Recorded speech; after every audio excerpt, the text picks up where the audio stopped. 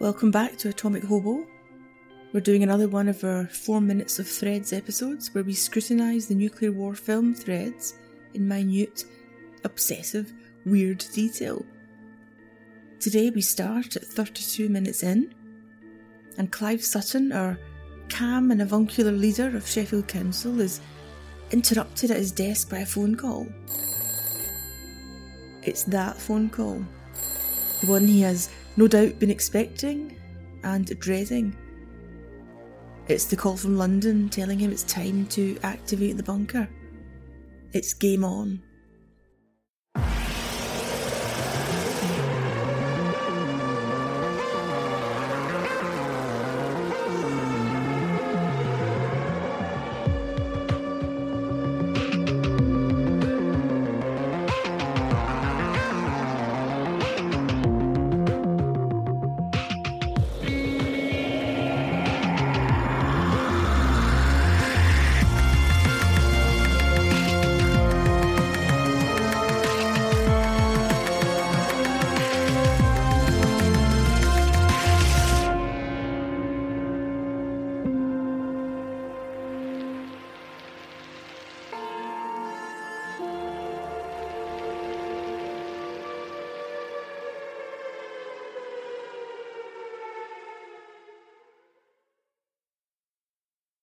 Despite the phone call, Sutton doesn't panic.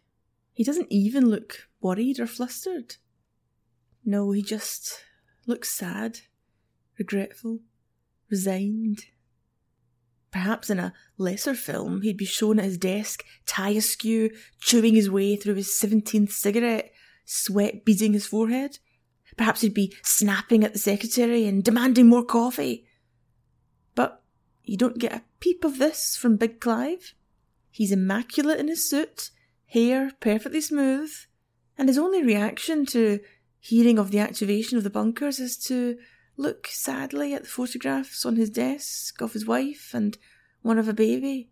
And also, on the left of the screen, he has a framed photograph of 2 dogs. Well, initially to me they looked like 2 teddy bears, but after I put my glasses on and consulted people on Twitter, we worked out they're probably West Highland Terriers. So he's looking at the people and animals that he loves, wife, kids, and more importantly, the dogs. And the sense of regret and sadness comes through in his question to the person on the phone. He says, "Yes, I understand. Do I have to go right away? No? When? Yes, I see." That's a painful question. Do I have to go right away? Oh, Mr. Sutton, there's just no time left. No time for anything now you might wish to do, whether it's last looks at home or one last chance to bathe the baby in the picture and smell the Johnson's baby powder on their warm little scalp. There's no time now. I get this same feeling later in the film when the siren goes off and amidst all the panicking and running, we see a police car start its siren and race off down the street, and I think, where are you trying to get to? It's all over now. There is no more time. So, kind and calm, Mr. Clive Sutton, you have to go. Not right away, but now you need to pack your bag, make your calls, and get ready to go down those steps to the bunker.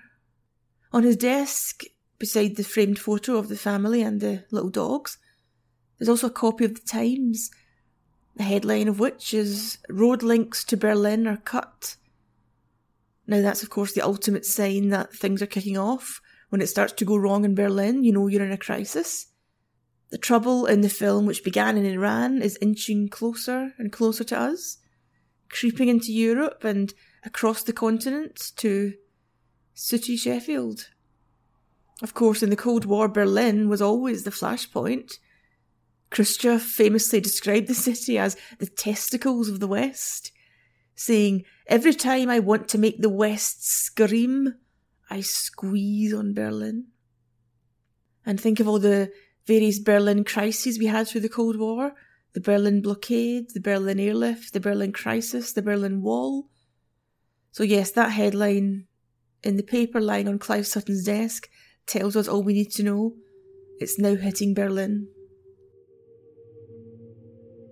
While Mr. Sutton is, of course, painfully aware of what's going on, he's the leader of the council, that's his job, the next scene gives us a glimpse of civilian life where, incredibly, Jimmy and his pal are at work at the joinery and just bumbling on as normal. Then we see a column of ambulances silently leaving the hospital grounds. They're being dispersed prior to the attack, just as the fire engines were in an earlier scene. And they're leaving without fanfare, no sirens, no fuss, just quietly getting themselves out of the main target area. As they depart, they carry out their last peacetime duty, which is to help empty the hospitals. In reality, ambulances would be assisted in this duty by the St John and St Andrew ambulances, plus private taxis and buses. Anything that can take patients home and drop them off at their door, empty the hospitals as far as possible.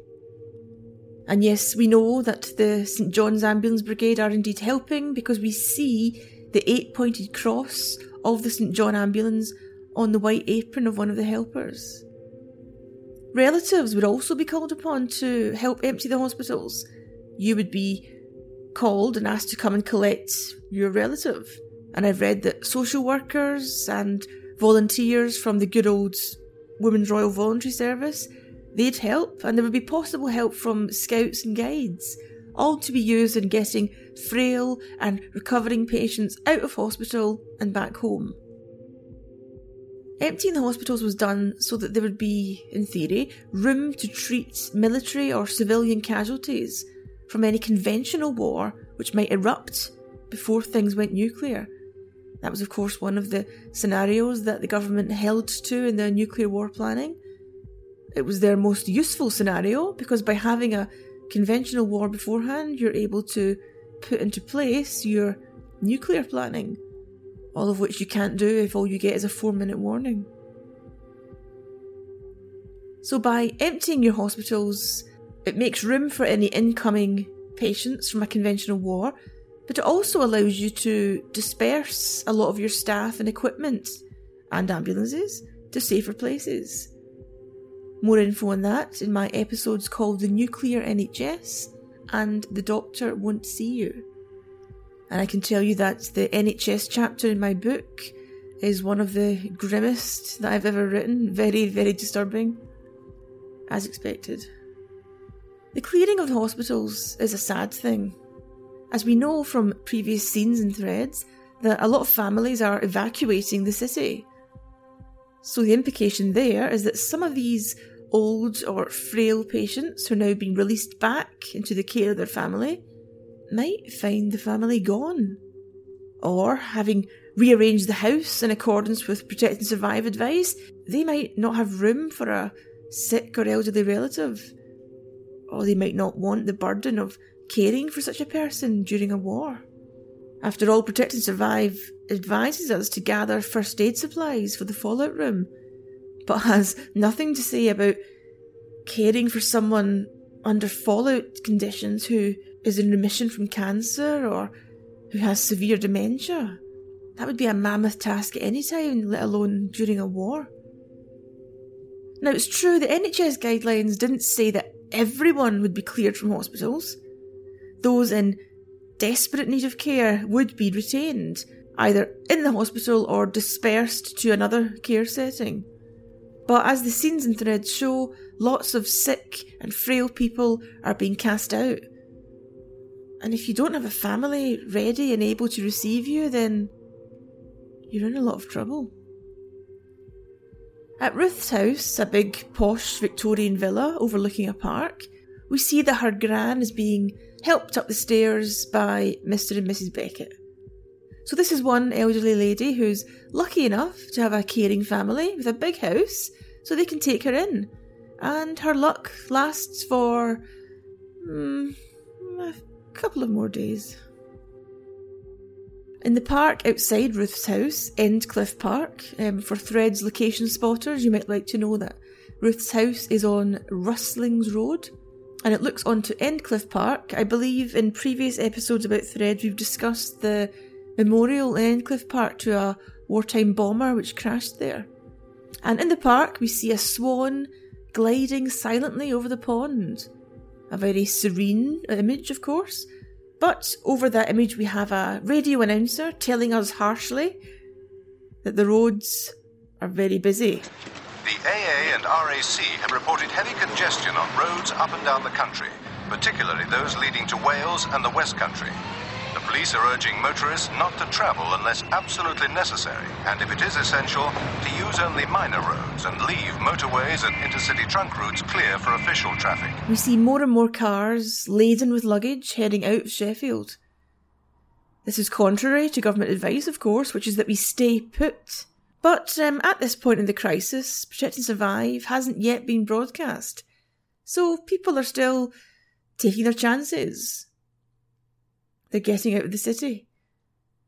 When Protect and Survive does come out, it will make clear that if you leave your home, your local authority may take it over for homeless families.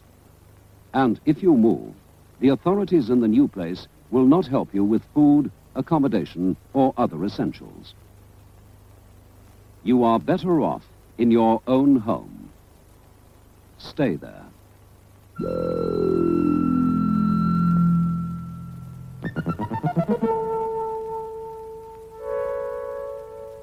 But of course, whether the advice had been released or not, it's human nature to try and flee a perceived danger. People will always try and run, despite a little orange government booklet telling you otherwise. And of course that's why, later in the film, we see roads being closed off to civilian traffic. Because people are trying to flee, and that's against government advice and against government wishes. Of course, all that traffic means a rising demand for petrol, and we see footage of huge queues forming at petrol stations. And shortly after that, we see signs going up saying closed. The authorities have begun closing them down and guarding them. The fuel stocks are now for official use only, and that would be a police duty in the run-up to nuclear war, guarding essential stocks such as food and fuel. And of course, if you run out of police officers to do such a task, you might hand a gun to your local traffic warden and rope him into helping. Another police duty at this time would be to round up any subversives. And yes, we see the left-wing woman in the woolly hat and poncho who was giving an anti-war speech earlier in the film. She is being politely but firmly guided into the back seat of a Ford Escort. And that's the last we see of her. There's also a very quick glance at a crowd of people gathered round a handheld radio. The tranny, or the wireless, as my granddad would have called it. This is a reminder, of course, that these people in the early 80s had no smartphones, so how do you get your news if you're out and about? It'd be a case of stopping at a window of Dixon's to see the TVs, or, in this case, gathering round a radio. In fact, that's how I got my information about 9/11. Even then, as late as 2001, I found myself relying on the radio. Of course, we had internet then, obviously, but I'm sure you'll all remember that. The internet was so clogged that you couldn't easily reach any news websites. I was in the West End of Glasgow at the time on Ashton Lane. I was a student at the time, happy days. And my dad phoned me on the mobile and he said, he sounded a bit panicked, of course. I assume he was at home watching it on TV. He said, they've blown up the World Trade Centre. And I admit, that didn't really... I didn't understand the panic in Dad's voice because, you know, memories of the IRA, etc. were still very fresh. And I thought, well, that happens. Terrorists blow things up. That's just a horrible fact of modern life. I couldn't understand why Dad was so crazy panicked about it. Oh my God, they've blown up the World Trade Centre. And when he said World Trade Centre, I didn't understand. I didn't picture if he'd said Twin Towers, then I would have realised, oh God, that's quite something. But when he said World Trade Centre, I just pictured vaguely some office block somewhere in America. So I don't mean to offend anyone, but when Dad said they've blown up the World Trade Centre, I thought, okay, that's awful, but does that justify all the panic in Dad's voice? I was in the Grosvenor Cafe at the time and I put the phone down and got on with my lunch, it would have been. And of course, gradually throughout the cafe, other people were receiving phone calls and they were more attentive, more intelligent perhaps than I was because they were having the proper reaction. They were taking calls and they were shocked and they were stunned and everyone began talking about it. I thought, oh, okay, I've obviously missed something here in Dad's call. Didn't have a smartphone in those days. I just had one of those wee silly Nokias that you would play Snake on. So I quickly ran up to the university, to the Adam Smith building, went into one of the computer labs and tried to log on to the BBC News website, because by now it was obvious that something was going on. But I couldn't get onto the website because, as you all know, internet traffic was insane. And by now I was horribly anxious. Something was going on and I couldn't find out what it was. I knew it was something big and it was something terrifying. It wasn't, pardon me if I sound callous here, but it wasn't just another bomb. Of course it wasn't a bomb at all, but that's what Dad had told me. So I was a bit frightened, a bit worried, curious of course. I wanted to know what was going on. And the internet had just collapsed. Couldn't even get as far as the BBC News front page. So sounds a bit melodramatic I suppose, but I got a black taxi, down on Byres Road, and I went home to my grand's house in Spittal. And so I just thought, okay, if I go home we can, put the news on, put News 24 on, find out what's going on. And in the taxi, the driver had the radio on. And he was saying, oh, Hen, have you heard about blah, blah, blah? And that's how I found out what happened, through the radio. So even though it was 2001, I was getting my news the same way these people were in Threads, gathering round a radio. But anyway, back to the film. So seeing these blokes gathered round a radio in the street shows us that the news was fast moving. You couldn't do as you would in normal times, which is, okay, I'd like to know what's going on in the world today. Well, when I get home tonight and have my dinner, I'll put on the 6 o'clock news and catch the headlines. The news, of course, at this stage in proceedings was too fast moving for that. You couldn't wait till the 6 o'clock headlines. You had to know in real time. And so you gathered round the radio, which sounds old fashioned even for 1984. It sounds like something you would have done during the Second World War. That famous image of families huddled round the radio listening to Winston Churchill. But here they were doing it in 1984, or 1983, which is when I believe Threads was supposed to have been set. But then, as I say, there I was in 2001 doing the same thing, getting my news by listening to the radio. Other methods of technology had failed me, but the good old radio still worked. Now, the next scene is quite chilling. The roads have been closed, the main roads, the motorways. Police checkpoints have been set up at the motorways, which, by the way, are no longer called motorways. They are now essential service routes. These roads are now reserved for official use only, and that has two purposes. One, it allows the authorities fast and easy travel on empty roads, and two, it pens in the population. No more scattering and fleeing and chaotic self-evacuation. But what about those who are determined to try it?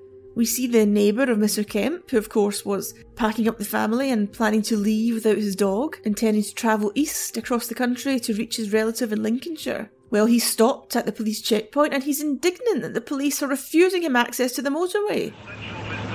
We're trying to get across to relatives in Lincolnshire. Not this way, you're not. Essential service only this road. You'll have to find another route, I'm afraid. Well, that's bloody ridiculous. You can't just stop people like that.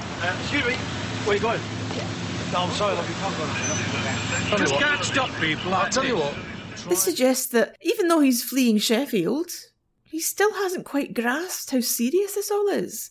He still protests. You can't do that. So obviously he doesn't realise that, yes, by this point the authorities can do as they please. He still thinks this is polite, law-abiding Britain where people obey the rules and the friendly Bobby will nod you through. As he grumbles at the policeman, we catch a glimpse of his wife's face in the back seat. She seems to have finally realised what's going on. Earlier, when they were packing to leave, she was the grumbler, she was the moaner, she was complaining, this is silly, this is a fuss over nothing, nothing will happen. But now, she seems to realise. Now her face is tight and drawn and anxious. In the car, stuck at the checkpoint, we see it dawn on her. It's a strange scene.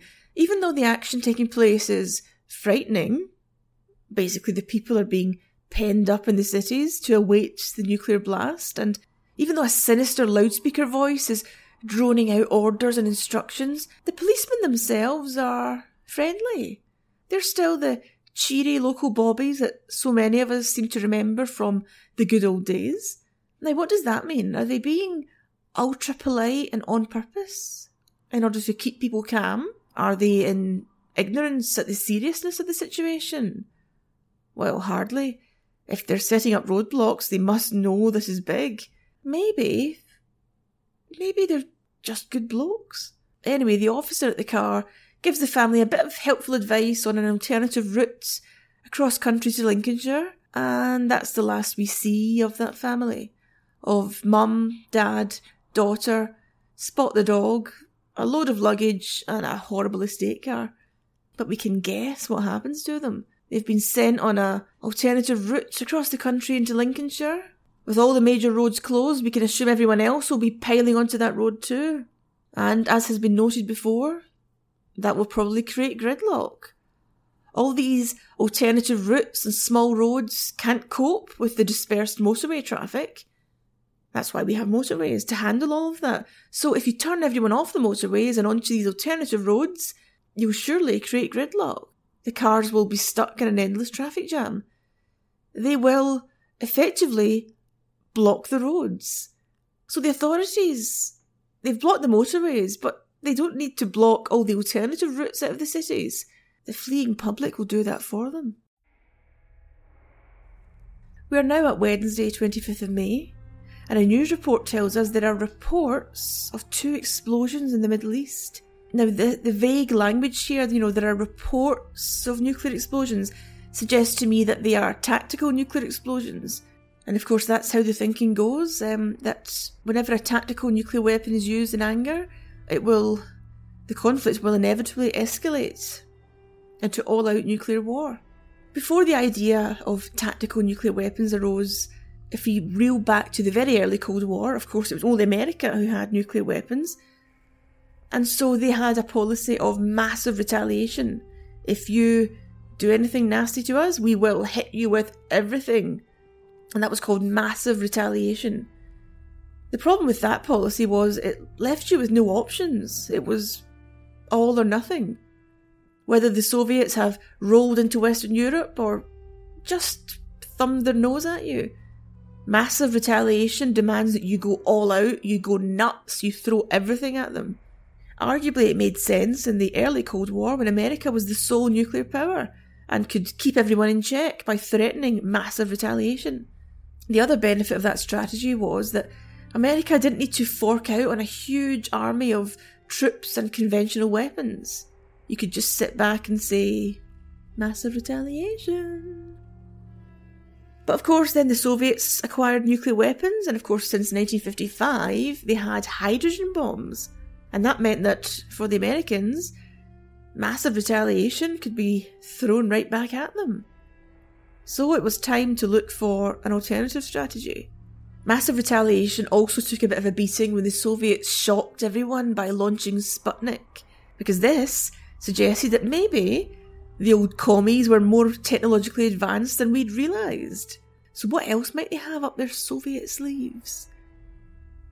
This doubt was worsened by Khrushchev's boasts, later shown to be a big fat lie, that they were producing more nuclear missiles than America, leading to American fears that there was a missile gap. So massive retaliation was looking a bit outdated. America needed ideas which would have allowed for more flexibility. And so Henry Kissinger popped up with the idea, which now seems crazy, that a nuclear war needn't mean total annihilation. We could perhaps engage in limited nuclear wars, polite nuclear wars, where both sides would play by the rules being no hydrogen bombs, only use small tactical nukes, and don't target any cities out with 500 miles of the battlefield. A small, limited nuclear war like this would give both sides time to stop and think and reconsider, and maybe to come to agreement with one another.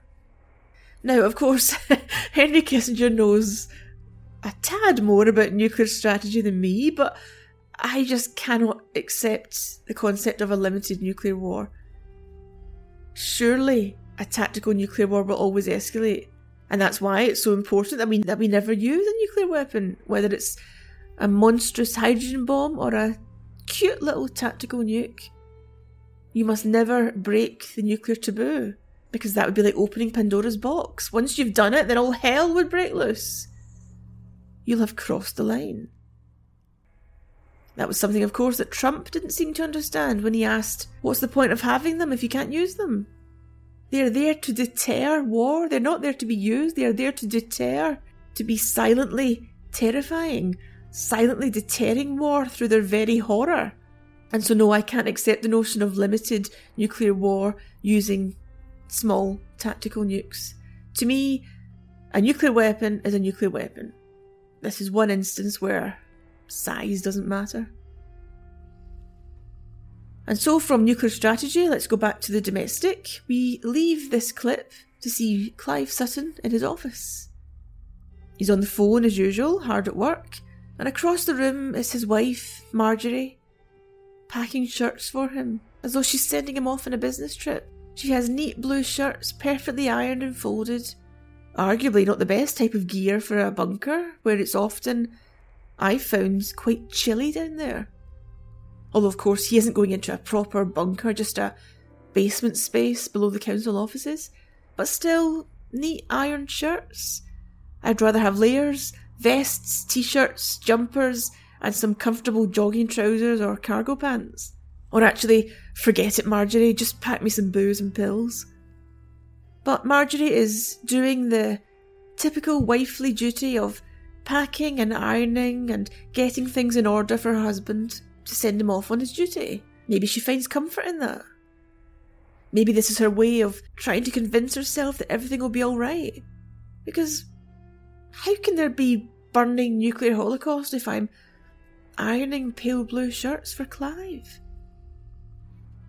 Now, is he doing the right thing here by pretending to Marjorie that it's all okay? Wouldn't he have done better to have said, woman, drop those shirts, get in the car and drive? But then, maybe it's too late for that. The roads are closed, as we know. So maybe all he can do is lull her fears, let her iron and fold, and maybe find a bit of peace in that domestic routine.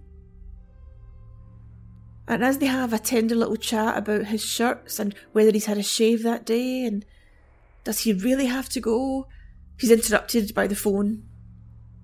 And this time on the call, our calm Mr. Sutton begins to show a little bit of stress. Well, use your common sense, man. Why should I know? But oh, Clive's a good guy. He turns from the phone and at this point, late in the day, suggests softly and calmly that maybe Marjorie should just leave the shirts and perhaps get home. And then he does something very sad indeed. By this point, I've gone over my 4 minutes. I've strayed into the next 4 minutes, but I thought it made sense to finish the scene. Clive does something very sad. As he's smiling at Marjorie and gently suggesting that perhaps she should get off home, he turns away and he picks up his photographs off her from the desk and he puts them in his briefcase. Photos of her, photos of the kids, puts them into the briefcase. The one that he'll be taking with him into the bunker. Now, why would he do that if he knows it's all just a precaution and he'll be seeing them all in a day or two? He's sending the real Marjorie away and keeping hold of a photograph of her. Although, notice he doesn't put the photo of his wee dogs in the briefcase too. Well, that's fine. Wow, long episode today. That's because it's all really starting to heat up in threads. Remember, you can support me on Patreon if you enjoyed the podcast. I'm delighted to have some new patrons this week, one of whom has a long, charming name for me to read out. Let me say thank you to Mark Brooker, Gareth Cartew, and Electrical Tentacled Chastity Asteroid Delta. Our asteroid dude also got in touch to recommend that we look at the strange nuclear war film Miracle Mile. We certainly will one day, although I'm thinking the next nuclear film we'll look at is 13 Days, as there's a new book coming out soon about the Cuban Missile Crisis. So that's brought that back into my attention. It was available on Netflix. I'm sure it was floating around on Netflix for months and months, but When I checked a couple of days ago, it had vanished. So I've had to order an old DVD from Amazon. So, thank you everyone for listening. And thank you to all my patrons. If you want to support me, please go to patreon.com/Atomic Hobo, and you can choose which amount you want to contribute each month. And I will be back next Monday with another episode.